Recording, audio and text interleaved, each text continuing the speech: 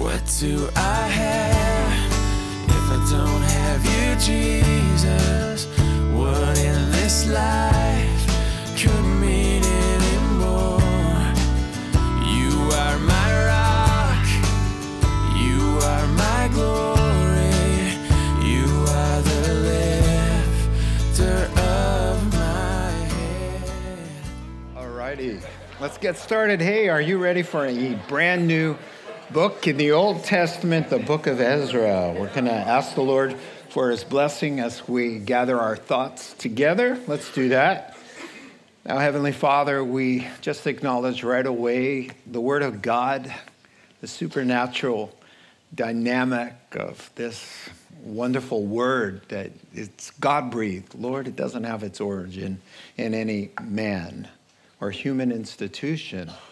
But as the Bible says of itself, it is a breath of God to show us the way to be saved. And so tonight, Lord, as we begin a new book, give us eyes that can see and ears that can hear and a heart that understands. In Christ's name, amen.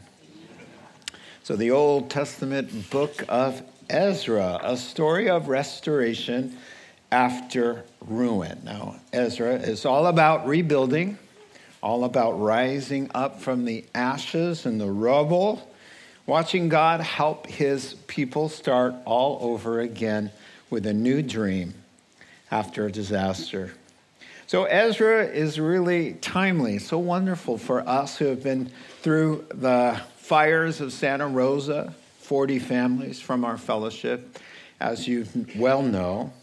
And so it's a great time to take a look at a book that's all about hope and rebuilding and being inspired in that way. It brings a lot of healing. And so we look forward to that. So God's message through Ezra really, and you don't need to have lost your home or your possessions to be able to have these truths be relevant and speak to your heart to encourage you, because all of us have a need to be restored all the time because we live in a broken world. And, you know, I don't know if your relationship with God is like mine, but mine is kind of like 2 steps forward, 3 steps back. You know, it sometimes feels like you're building a house of cards, you know, in certain ways in your life. And then suddenly, just with one move, bam, it all goes down again. And in some area, relationally, a struggle there, or vocationally, at work, or something inside your own heart and mind. And so there's always a need to be built up, edified, where we get that word from edifice, from a building, to be built up.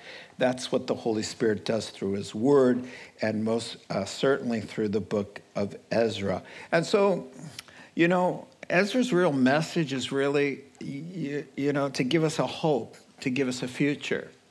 Now, when does that sound familiar? Does that sound a little bit like Jeremiah 29:11? Well, I've got that verse up for a reason. For I know the plans I have for you, declares the Lord. Why don't we all read together? You want to anyway. Plans to prosper you and not to harm you. Plans to give you hope and a future. Well, did you know that Ezra was written to show you the fulfillment of that very verse? The beautiful promise that most Christians know by heart, and a favorite scripture, is going to be referred to by Ezra in chapter 1 to tell you that the whole book of Ezra is linked to this verse to show you how God fulfilled this beautiful promise to Israel. So Israel had been conquered. The glorious temple that Solomon built, man, it took him 7 years. It was leveled totally by the Babylonians, everything reduced to rubble. People were taken into captivity, but God had given them a word through Jeremiah the prophet, a word of hope. And it was now time for us to see that how that hope comes to pass. So let me show you what I'm talking about and dive into the book of Ezra, chapter 1. In the first year of Cyrus, king of Persia, I will introduce all of these characters to you. in order to fulfill the word of the Lord spoken by Jeremiah in chapter 29, verses 10 and 11. The Lord moved the heart of this Persian king, King Cyrus, to make a proclamation throughout his realm. It's the then known world, man. It's huge. To put this into writing. And here's the edict. This is what Cyrus, king of Persia, says. The Lord, the God of heaven, has given me all the kingdoms of the earth, and he has appointed me to build a temple for him at Jerusalem in Judah. Any one of his people among you, may his God be with him, and that's a blessing, and let him go up to Jerusalem in Judah and build the temple of the Lord, the God of Israel, the God who is in Jerusalem. And the people of any place where survivors may now be living here in this region are to provide him who goes back to Jerusalem with silver and gold, with goods and livestock, and with free will offerings for the temple of God in Jerusalem. So there, ladies and gentlemen, we are off and running. Look at you. You're in a new Old Testament book. We're going to study it verse by verse, chapter by chapter. So here we go. Now, with the introduction here, no need to panic. You have a Middle Eastern tour guide right here of Israeli descent. I'm going to help you here. So no panicking if you're feeling lost like King Cyrus, where are we? You know, it's been a while since we've been in the Old Testament, back in the historical days, right? Back in the days of Nehemiah. So let me remind you the context. Here's a map of the region of the world. So as I talk, I'll refer to that. I'm a picture kind of guy. I like seeing what's going on here. So Israel, of course, had come up out of Goshen. Goshen's around here. They crossed over the Dead Sea here. They spent a long time in the wilderness going around in circles. And so up from having started as a family, they turned into a nation, right? And so God led them up the which is now modern-day Jordan, and right about in the middle, right here is where Jericho is. And they crossed in, and they displaced the current then tenants called the Canaanites, and there they were. God said it was a land flowing with milk and honey. You're going to love this place. He prepared it for them. And the wicked Canaanites were given 400 years to repent. And so God is the landowner, and he decides who gets to live where. And so he decided, you know what? I'm evicting the Canaanites. But he says there, as they're entering in, he says, don't think that you can go and ignore me, do your own thing, have your cake and eat it too, and rebel and be as wicked as those Canaanites, because I'll evict you too, right? So you just can't just think, you know, I'm special. I can have my cake and eat it too, have God's blessing and do whatever I want. He says it doesn't work that way. Deuteronomy chapter 6, verse 15 says, don't even try it because you won't do well there. So after 700 years or so living in now, which is called Israel, here, right? God was very patient, but they were rebellious and worshiping idols and provoking him and disobeying him. And so God allows Iraq. Nebuchadnezzar lives over here in near Baghdad, right? And Nebuchadnezzar, with an army, finishes a job that started in around 730 BC, and phase 2 of that was to come in and sack Jerusalem, reduce Solomon's temple to rubble, and take some prisoner of war. So about 40,000 Jews, along with Daniel, Meshach, Shadrach, Abednego, they were in that sad captivity and taken away. The treasury of the temple of the Lord was taken. And so Israel was just finished. Israel was a 200-mile strip of barren land by 70 miles wide. That's Israel. And it was reduced to nothing, overgrown fields and everything. So God said, I'm going to put you on a timeout for 70 years. So this is what happened. Nebuchadnezzar came in, took the treasure and the surviving members and all of that. And there's an artist rendering of them. It's called Flight of the Prisoners. And so, they came in and just leveled the place. And they took 40,000 Jews to modern day Iraq. It's called the Babylonian captivity. And God said through Jeremiah, this is what Jeremiah said. And it started in chapter 25 of Jeremiah. He said, and I'm paraphrasing, I've been trying to get a hold of you guys for many years, centuries in fact. And so you keep trying my patience. This is through Jeremiah chapter 25.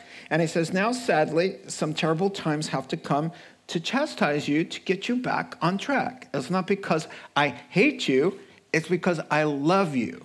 And he goes on, and he says in Jeremiah, there, 29, finishing up the prophecy, you're going away. As they're going away, Jeremiah is prophesying to them. As they're going away, he's saying, it'll be 70 years, but here we go. 29, 10, and 11. This is what the Lord says. When 70 years are completed for Babylon, I will come to you and fulfill my good promise to bring you back to this place. For I know the plans I have for you, plans to prosper you, not to harm you, but to give you a hope and a future. Did you know that those blessings are tied to them leaving and being judged and having to go through a terrible time? But now, go back to our verse, please. Now, check this out. He says, in the first year that this new guy is on the throne, his first priority is to fulfill the word of the Lord spoken by Jeremiah the prophet in chapters 29, 10, and 11. And so this is just beautiful. Ezra begins. He says, it's been 70 years, so it's time now for God to keep his promise. And it says in your text, it was in the first year of King Cyrus' reign that the word of the Lord spoken by Jeremiah is now coming into fulfillment. So who is this king of Persia? Who is Cyrus? Well, this is the dude who took Nebuchadnezzar down. So Nebuchadnezzar was used by God to come in and chastise the Jews and take them away to Iraq. And now after 70 years, God said, and he said it through Jeremiah, I'm going to punish them for the atrocities they did. And I'm going to bring you back. And so the dude who overthrows Babylon is King Cyrus of Persia. So here's the Persian Empire. So this is really what Babylon also ruled over. But King Cyrus is a Persian. He's an Iranian. So the Iranians take charge, not the Iraqis anymore. So Nebuchadnezzar is an Iraqi. This new guy, Cyrus, who God just raised up to put an end to Nebuchadnezzar, who did the dirty work. Now the guy who's going to bring them back is Cyrus. The interesting thing to me is God is using one pagan king to bring chastisement and take them to Babylon. And then he's using another pagan king, King Cyrus, who's Persian, to bring them back. So there's a lesson there. I'm going to talk about that. And so God takes control. And this is why Cyrus is going to say, it is God who made me king of the earth. Take a look at his realm there. So, he had a lot of power, but God directed his thoughts like he does a stream of water, as it says in the Proverbs. So that's what's going on. Some beautiful insights already. We can go back to our verses. So already, the first thing I want you to see is God keeps his promises, the good ones and the tough ones. See, and so listen, I've got a great example of this in Galatians chapter 6, verses 7 and 8. Look at this. He says, don't be misled. You can't mock the justice of God. You will always harvest what you plant. Those who live only to satisfy their own sinful nature will harvest decay and death, from that sinful nature. But those who live to please the Spirit will harvest everlasting life from the Spirit. So there are lots of promises about blessing. There are probably more about blessing than about bringing chastisement, because God's heart is not to inflict pain and suffering. It's to bring healing and restoration and joy and peace. And so, but just seeing that God kept his promise to remove them from the land for 70 years. And you can go back to the verses now. Can I throw this in for free? Why 70 years? Well, it's amazing. But the book of Chronicles at the end tells us that for 490 years, Israel refused to let the land rest on the Sabbath year. Here's the deal. God said, I want you to show your trust in me by every 7 years letting the land rest. Now, in the 6th year, no worries. I'm going to always give you a bumper crop. You'll have enough for 2 years there. Harvest it, and then give the land a rest. And by doing that, you're going to show that you trust, you're obeying me, and you trust in the Lord. They refused to do it. Oh, they take the bumper crop, all right, stick it in their savings account, and then the next year farm as well, because they wanted the bumper crop and they didn't want to obey. God told them in Leviticus 25, this is what I want you to do. In Leviticus 26, it says, if you don't do it, I'll just remove you and give the land a rest. Okay, 490 years of ignoring divided by 7 would be 70 years. And so he is just paying back a promise that said, if you do X, Y, and Z, sadly, I don't want to do that, but I will teach you a lesson. Because why? He's a father who disciplines for our own sake.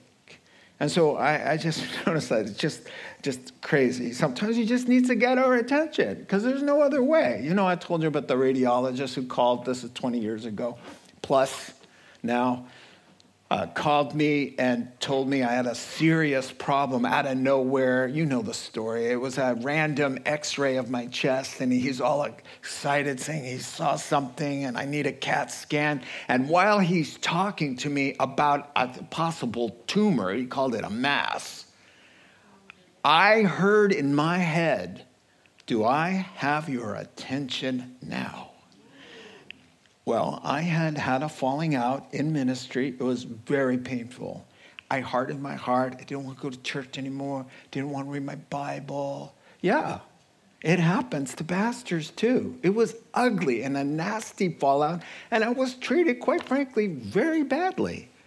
But it was no excuse to stop walking with God, so I was wandering. And then I get the phone call, and I'll never forget it. God says, I could repeat it with him. Do I have your attention now? And I said, while the radiologist is babbling, in my mind, I answered God and said, yes, Lord, you have my attention. My whole life went, right, immediately back to normal. We were back online. Thanks to what? Thanks to a SWAT, a good SWAT, and I needed it. I survived it too. So praise the Lord. It has a happy ending. But, I'm not so sure I would have if I wouldn't have cooperated. God just brings these things. He comes in and he says, I'm going to give you a 70-year time out, Israel. And when you seek me and call on me with all your heart, I'm going to bring you back. And they did. And he fulfilled his promise, and we see it coming to pass. Now, for me, the second thing I want to point out before we move is this thing with God using pagan kings. This dude is an Iranian, Gentile, pagan king who lives 1,000 miles from now defunct Jerusalem. What does he know? God doesn't need them to be Christians. God's working, God's sovereign. And he's using political people. He's using wackos and crazies. And he's alive and well in the swamp in Washington. The Lord is working through. He is not the author of anything crazy. But God says, watch what I can do. Even with somebody like Nebuchadnezzar, who ended up repenting, and you will see him in heaven. He gets saved. Well, read the book of Daniel or go online and hear the studies. That dude, first he has a false almost conversion, and then Nebuchadnezzar gets saved for sure. God nearly had to kill him to do it. But isn't that true of almost all of us? So I just wanted you to know, listen, you may be asking yourself tonight, who's driving the bus that I'm on? Because it just seems crazy, you know, and this crazy bus driver, not in control, I'm on this bus. Who's in charge? It doesn't matter, because God knows you're on that bus, and he's going to take care of that bus and use that bus driver for your good, because he promised, I will cause all things on your bus to work for your good, because you love me and are called according to my purpose. Listen to me, whether you feel like it or not. Amen? That's how it is. Okay, so now God fulfilling his promise, stirring up hearts. I want to look at 2 and 4, the edict. Okay, so here, first, amazingly, he acknowledges that the God of Israel is the one. He gives glory to God, first of all. All right, so take a look at this. He says, this is what Cyrus, king of Persia, says. The Lord, the God, he's using God's, but when you see Lord, all caps, I've told you this before, it means it's Yahweh. Yahweh, or Jehovah, same thing, is God's covenant name. Why is it called covenant name? Because to Moses, he appears in the flaming bush and he says, I am always with you. So there's a covenant, there's a promise to always be. So the shortened version of God's name is I am. I am your healer. I am the door. I am the way, the truth, and the life. I am the resurrection. So he just has the I am who I am kind of thing. And so he says the I am, has asked me to do this great thing. Now, isn't that where it all starts, is to be able to know who God is and what he has for you, right? That's the first step. So he's saying it's God who's put me on the throne and he's got a job for me to do. That's pretty amazing stuff. So the edict begins by acknowledging God. He's given me a job to do, to build a temple. That's what he says. Now, how did he come to know that he says, the Lord, the God of heaven, has given me everything, so that appointed me, look at this pagan king appointed me to build a temple for him at Jerusalem. Now, how does he know that? Well, look at the Lord stirred his heart up, it says. Now take a look at these 2 verses about his. Isaiah wrote about Cyrus, we can show that, by name, 100 years before Cyrus is born. Daniel is in Cyrus's administration. Daniel has the scroll of Isaiah, and commentaries all over say, obviously, he got a hold of Isaiah and Jeremiah. And so between Jeremiah 29, 10 and 11, that's 70 years, and then Isaiah that says about Cyrus, he's my shepherd and will accomplish all that I please. He will say of Jerusalem, let it be rebuilt, and of the temple, let its foundation be laid. 150 years before this dude is breathing. That should stir you up. It says Cyrus was moved by the Lord. That should be like, well, my name, I wasn't even born yet. Yeah, but God knew. God knew before the earth was. Look at the next one. In another verse, I will raise up Cyrus in my righteousness. I will make all his ways straight. He will rebuild my city and set my exiles free, but not for a price or reward. In other words, he's not going to do it for any other reason, but because I want him to.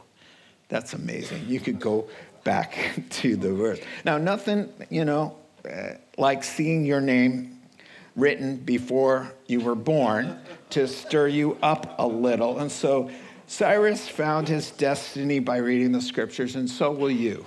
Wouldn't it be cool if you could look in the book like John the Baptist said, I'm the one where it says a voice calling in the wilderness? I'm that guy. You know, sadly, Judas could have said, I'm in the Psalms where it says, even my best friend who ate bread with me has betrayed me. That verse is talking 1,000 years before Judas is born about Judas. How about you? Are you in there? You're in there. For God so loved the world that whosoever believes in him should not perish but have everlasting life. You're in there. That's you. Guess what? You're a whosoever, right? And this is what I love. John gets a vision of the future, and he looks and sees around the throne a multitude of people praising God. It's not a vision, a make-believe vision. It's not a vision that's standing for something. He looks and sees ahead in time of the actual people who are actually there. He's seeing the reality of a moment that's yet to happen, but will happen with you standing there. In other words, John, if he could, remember all those faces, has seen you already in heaven. Did you ever think about that? Yeah, I know. That's why I'm telling you. I love that. I've been spotted already there. You know, so what do I got to worry about? Do you know how many times I have thought that thought? Is that, relax. John already saw you. You're there. You're praising God. You're around the throne. So praise the Lord. Wow.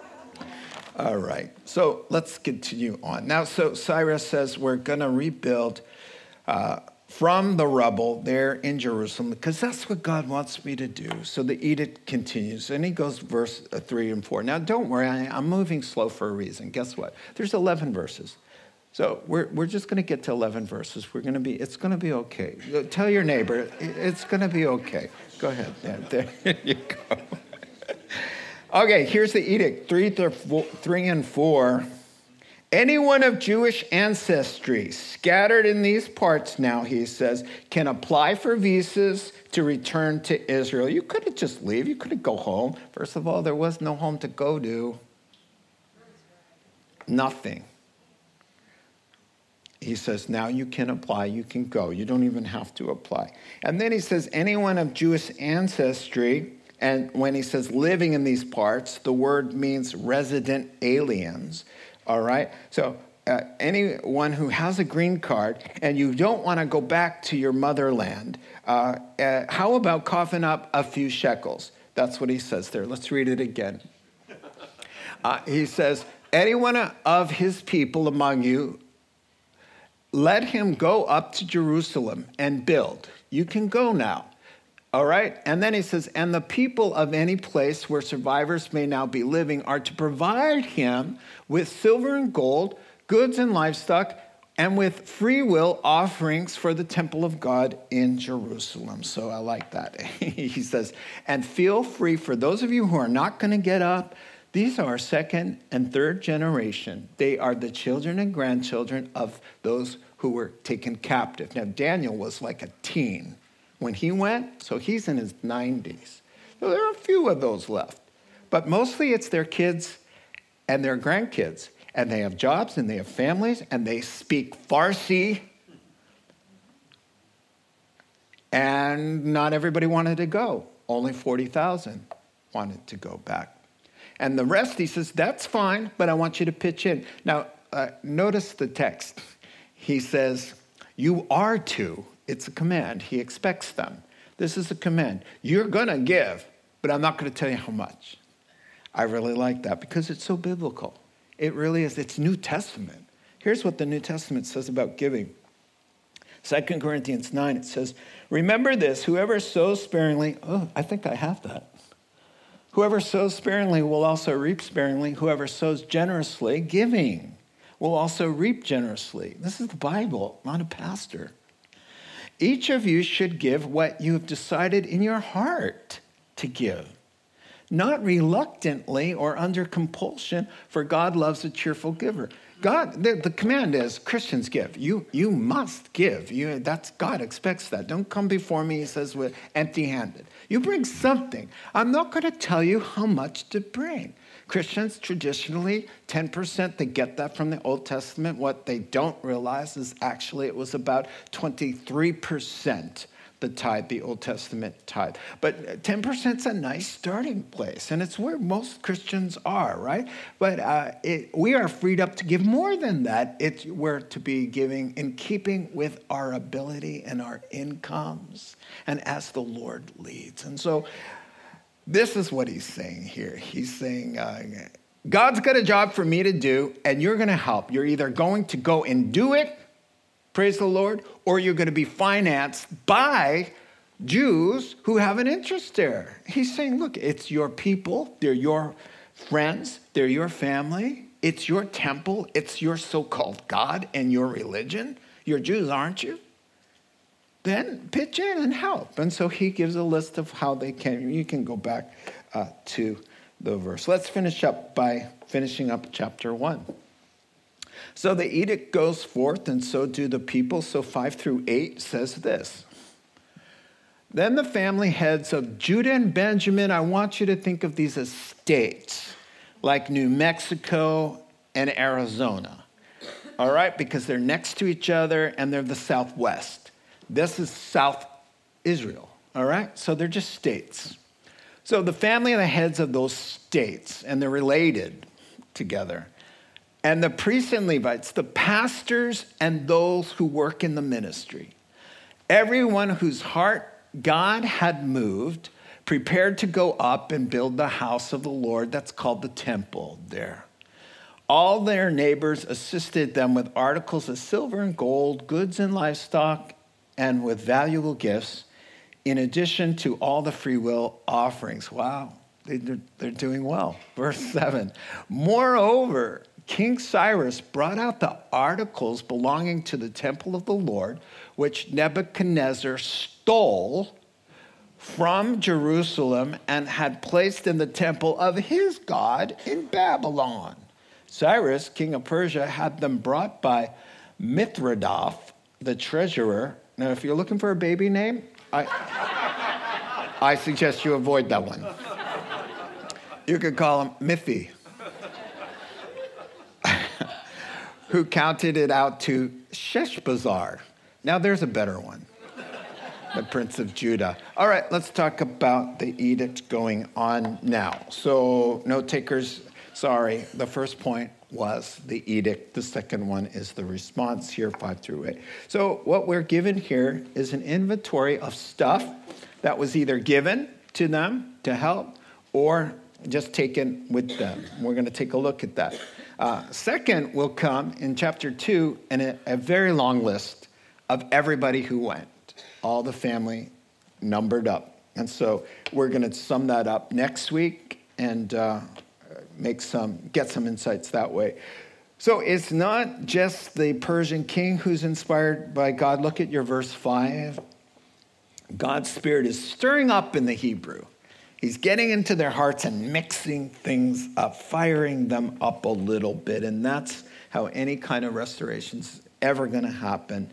And so these second and third generation Hebrews, like I said, 40,000 of them are now going to get prepared to go. So let's take a look now at the text.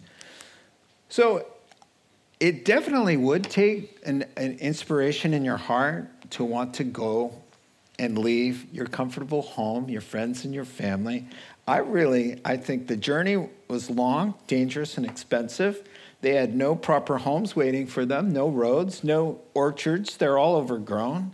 There's the wall is in shambles. There's no city. There's no city institution. There's nothing there.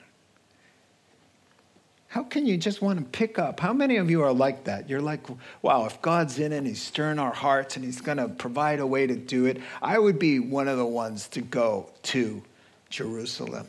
Some people are the ones who want to stay behind and help and finance. Others want to go. And so these people, wow, it's pretty amazing. You know, who's ever heard of a country that was totally destroyed, and then almost a century later, it comes back to life? Well, see, that's God's super sign is Israel.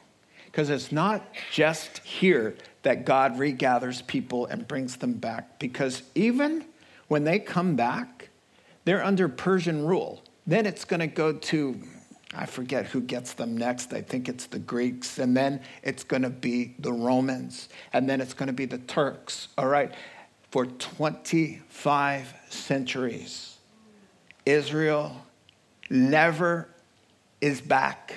But God said in all of these prophecies, I will gather you from the four corners of the world, and you will be a legitimate nation. So up for 2,500 years, scoffers have said, where's Israel?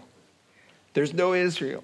Oh, I'm going to regather everybody from the four corners of the world. Well, then in 1948, on May 14th, guess what happened? The prophecy of Isaiah in chapter 66 says, can a nation be born in a day? But that's exactly what happened. And that's what Isaiah was saying, that in a day, from nothing, after 2,500 years from this time, Israel never was considered their own sovereign nation, never once. That's a long time. And for God to say, now watch this. And he gathered them from the 1900s, there were about 4,000 Jews living in that tract of land. By the end of World War I and World War II, there were 800,000. It was God's sovereign hand taking Jews from all over the world, and then in one moment, boom, they're a nation.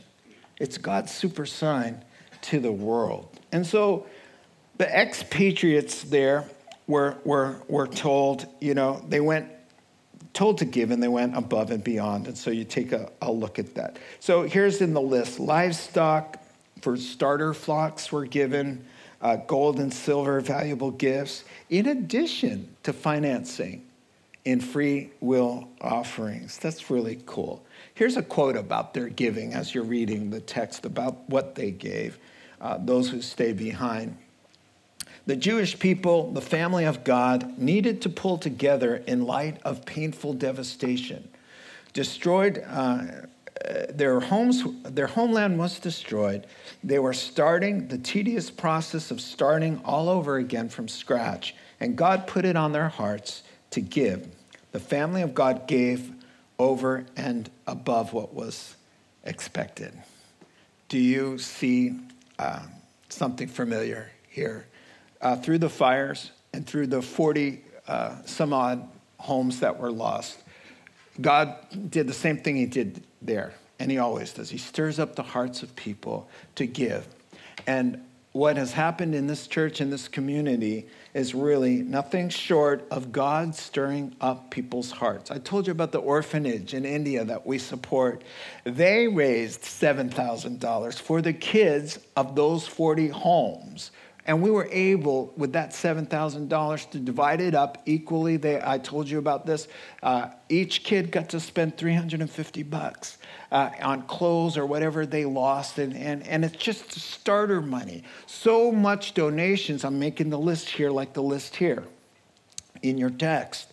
So many cash donations came in that for 40 families, each family could receive $2,000 to stabilize them, right? So $2,000 isn't a lot of money when you've lost your home. Let me show you the home. I took a picture the other day. This is a picture, we went up to Fountain Grove, and I just stopped. Barb and I were taking pictures. I took this picture. $2,000 is nothing. But when it's coming from a church for 40 people, in the beginning, when you don't have anything, you have to go out and buy clothes and all of that. What a gesture of love that a church is able to do that without fundraising. I never asked anybody to give anything. Never. And we put up a page and it says donate if you wish. And people did it on their own. But more than that, above the free will offering, just like your text says, God stirred up people to open their homes. I got a voicemail at the church the other day that says, you don't know me, I don't go to church, I don't go to any church. But our family lost everything, and a couple from your congregation who we didn't even know opened their home and took care of us and are taking care of us. And we don't have the means to bless them. She didn't use that word. But maybe the church can do something like that. So we're on that. But it goes on and on and on. Meals and services. Lawyers are stepping up. Maybe you need some help with the fine print. And tax people and insurance brokers and realtors and everybody in that field who are Christians in our fellowship are coming forth because God has stirred up their hearts, because they want to help us rebuild. And it's the same sort of thing that you see in your text as we go back to that text. Gift cards, we still have them. We can't get rid of them, all right?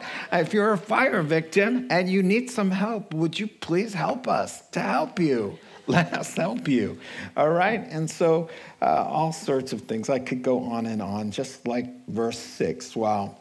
And what I see happening isn't a praise to the goodness of people's hearts, though I'm not taking anything away from them.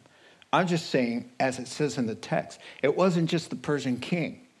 He stirred up the hearts of the people to rebuild and to finance above what he was asking.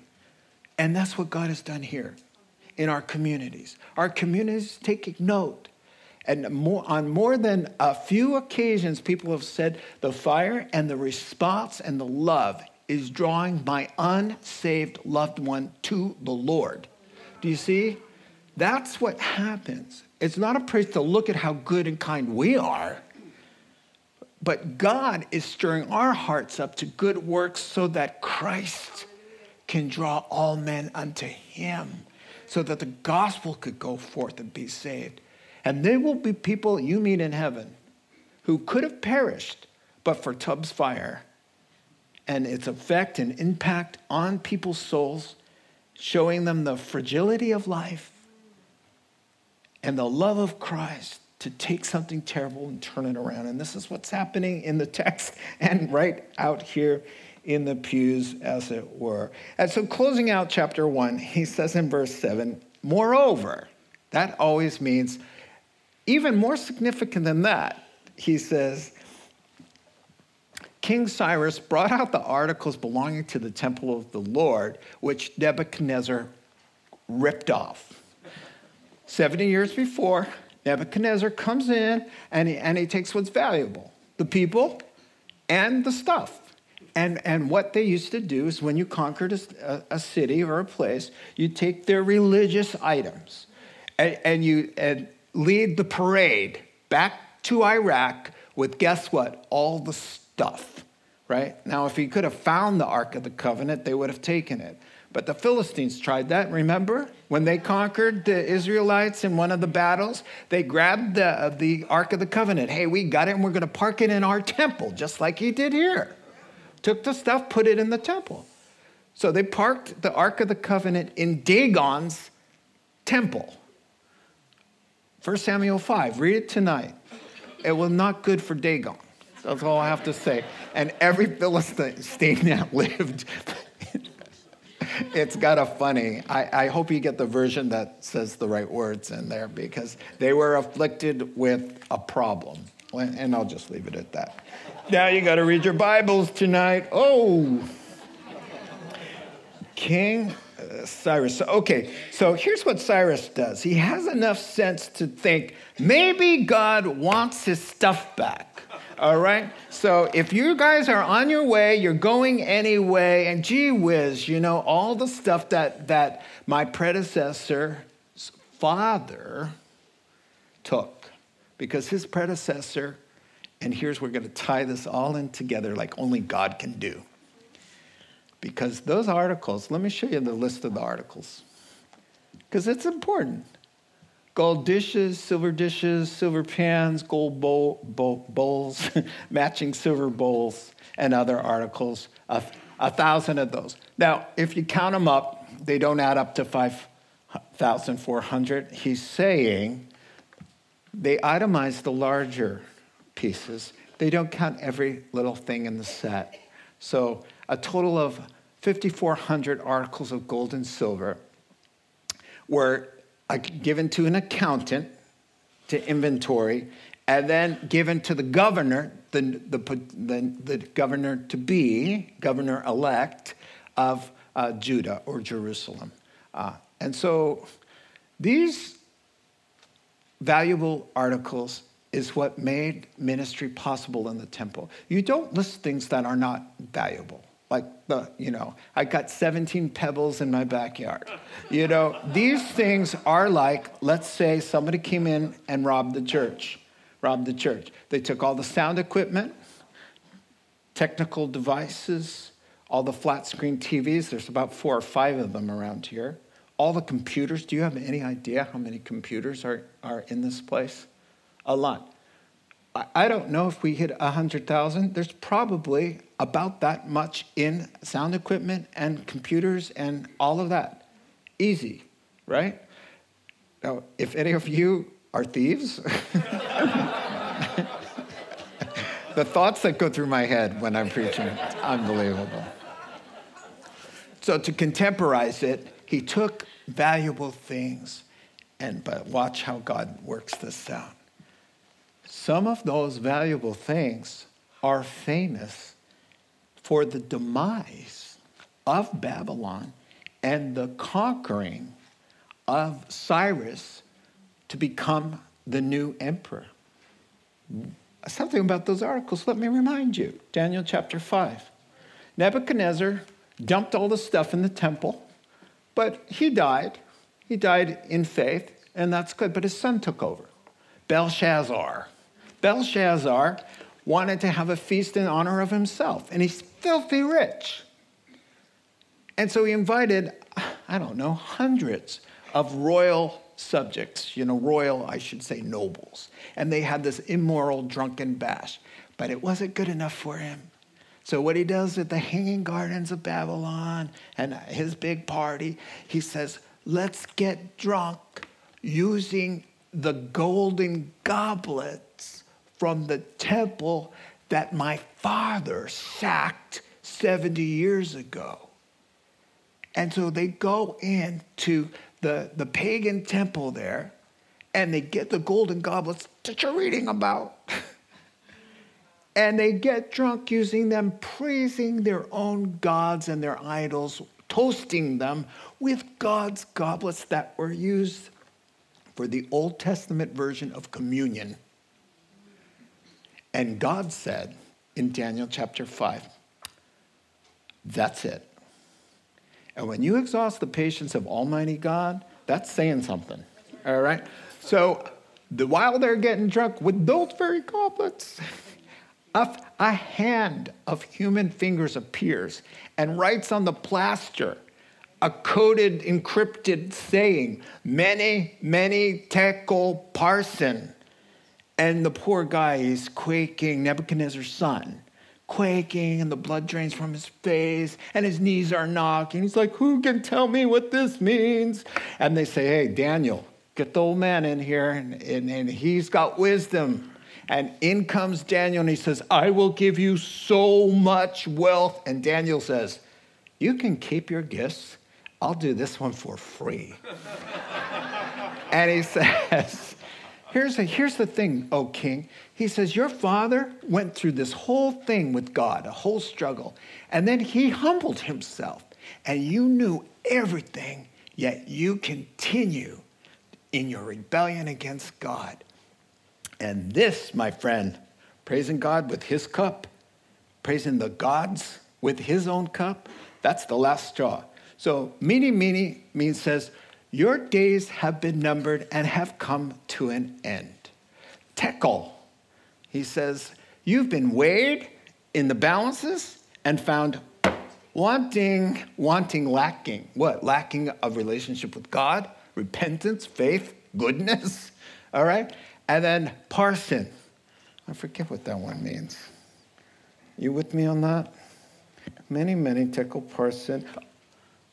Out with the Babylonians, in come the Persians. And that night, he was assassinated. And God stirred up Cyrus. So the articles are involved in the downfall of Babylon and the uprising of King Cyrus, who's now going to take those goblets and bring them back for their proper usage in Jerusalem. Look at this. Only God can do stuff like that. And he signs it, Yahweh. Just this beautiful picture of how everything gets tied together. One person told me once, he said, when I read the Bible, I believe in God because of the majestic quality and the supernatural way God weaves life together, that it's above and beyond any ability of any man. Amen? And so the takeaway here in chapter 1 then, I have it written down here. There's a lot of glue here as well. I make a lot of mistakes, okay? Here's the takeaway. So maybe you've been through something that's kind of wiped you out a little bit, knocked the wind out of you. God's a restorer. God's a rebuilder. He comes alongside. He stirs up our hearts to give us what we need. He brings in the support. And he says to every hurting heart tonight, listen, I know the plans I have for you, says the Lord. Plans to prosper you, to give you a hope, not to harm you, to give you a hope in a future. Let's pray together. Father God, thank you for this beautiful chapter. Now we're underway in this wonderful study of rebuilding after ruin. We all need that, Lord. Refresh us with your truth, we pray in Christ's name. Amen. You have been listening to the Rock Podcast. Our regular services are held on Wednesday nights at 6:30 and Sunday mornings at 8:30 and 10:30 a.m. in Santa Rosa, California. If you would like to learn more, please visit our website at calvarytherock.org.